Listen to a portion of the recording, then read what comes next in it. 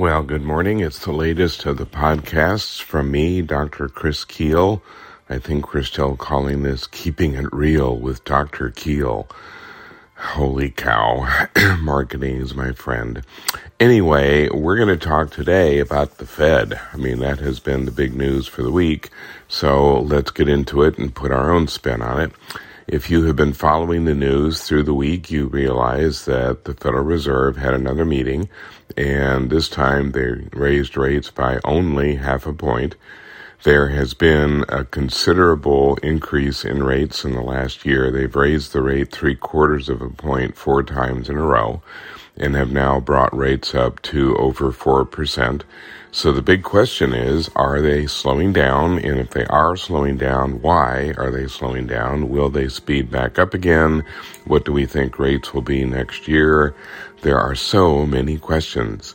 So the meeting itself was kind of interesting because they did what they were expected to do. They raised rates by 0.5 point. There had been no real support for doing anything more aggressive than that. There had not been conversation really about raising it by another 0.75 point. And right before the meeting, they got some very good inflation news. We saw that the consumer price index numbers went down. We've seen a pretty substantial decrease in the threat of global inflation, and I've talked a little bit about this before, but the 4 things that have been driving the notion that we're at peak when it comes to global inflation is that the producer price index has been down for 4 months. Factory gate prices have been down. You have seen a reduction in commodity costs, not across the board. I mean, steel is still high, but copper is down. Oil is definitely down. We were looking at per barrel prices as high as 120 or 130 at the beginning of the year, and now it's low 70s, so that's definitely a trend in the right direction. We've also seen shipping rates go down. Container rates are down between 40 and 50%. They're still not back to what they were prior to the pandemic, but they're half of what they were at the beginning of the year. And then finally, we're seeing consumer expectations become a little more controlled. They don't really think that there's going to be a huge inflation burst coming into the coming year. And that's important because if the consumer thinks that there's going to be a lot of inflation coming forward, they tend to buy now as opposed to later because they think prices are going to go up. And that tends to push demand, which ends up increasing inflation. So right before the Fed met, they got some news that would suggest that inflation is beginning to ebb. So with that, the Fed reacted by reducing the size of their rate hike. But immediately as they did that, Powell was trying to sound very aggressive about what they do from this point forward.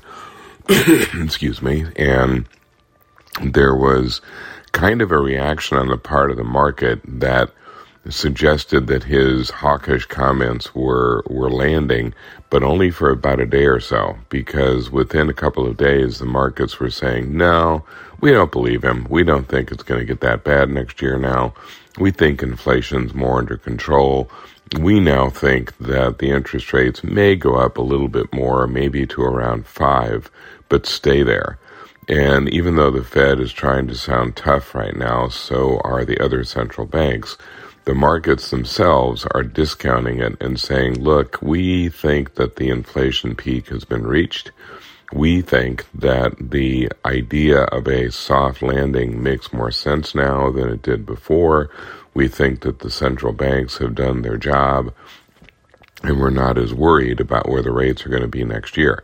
So, who do you believe? The Fed, which is still trying to sound aggressive, or the markets, which are kind of reading between the lines and saying, well, if you were really that worried about the interest rates, you would have raised them 0.75 points. So it's a little bit of a game, as it always is, as the investors try to second guess the Fed tries to keep things somewhat close to the vest. Now, this has not been a Paul Volcker, Alan Greenspan type of Fed. This has been a very open Fed. This is kind of the same tradition we've seen under Ben Bernanke, under Janet Yellen, now under Jerome Powell. They tend to telegraph their shots. They're not trying to keep people in suspense. So as far as we can tell, we're probably at something of a juncture. I mean, the notion among central banks has always been that they raise rates until something breaks.